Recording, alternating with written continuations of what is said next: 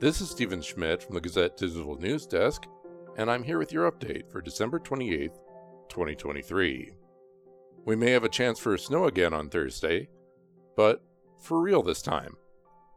According to the National Weather Service, there will be a 80% chance of precipitation on Thursday in the Cedar Rapids area.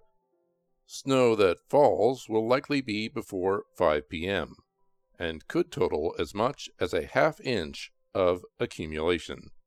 The high temperature is predicted to be 36 degrees. Rain and snow mix is also possible, especially Thursday evening. More people have died on Iowa roadways this year than in each of the past 5 years. There have been 372 traffic deaths so far in the state, up 10% from last year. About 70% of 2023's traffic deaths happened in rural areas. In at least 46% of fatalities, drivers or their passengers were not wearing seatbelts at the time of the accident, and roughly a third of the deaths came over 3 summer months. Iowa State Patrol Sergeant Alex Dinkla told the Gazette on Wednesday that excessive speed, distracted driving, impaired driving, and not wearing seatbelts are some of the most common behaviors that police have linked to traffic deaths. When Dinkla talked about those behaviors, he used the words choose and decide.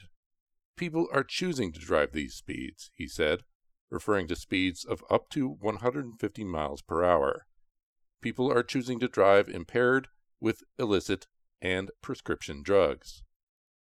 Dinkla cautioned that while New Year's Eve isn't the deadliest day of the year for car crashes, which is instead July 4th, it's still a time when more people drive impaired with alcohol or drugs. According to reporting from the Associated Press, Michigan's Supreme Court is keeping former President Donald Trump on the state's primary election ballot. The court said Wednesday it will decline hearing an appeal of a lower court's ruling from groups seeking to keep Trump from appearing on the ballot.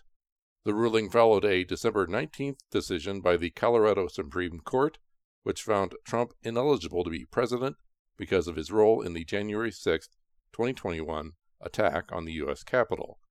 That ruling was the first time in history that Section 3 of the 14th Amendment has been used to disqualify a presidential candidate.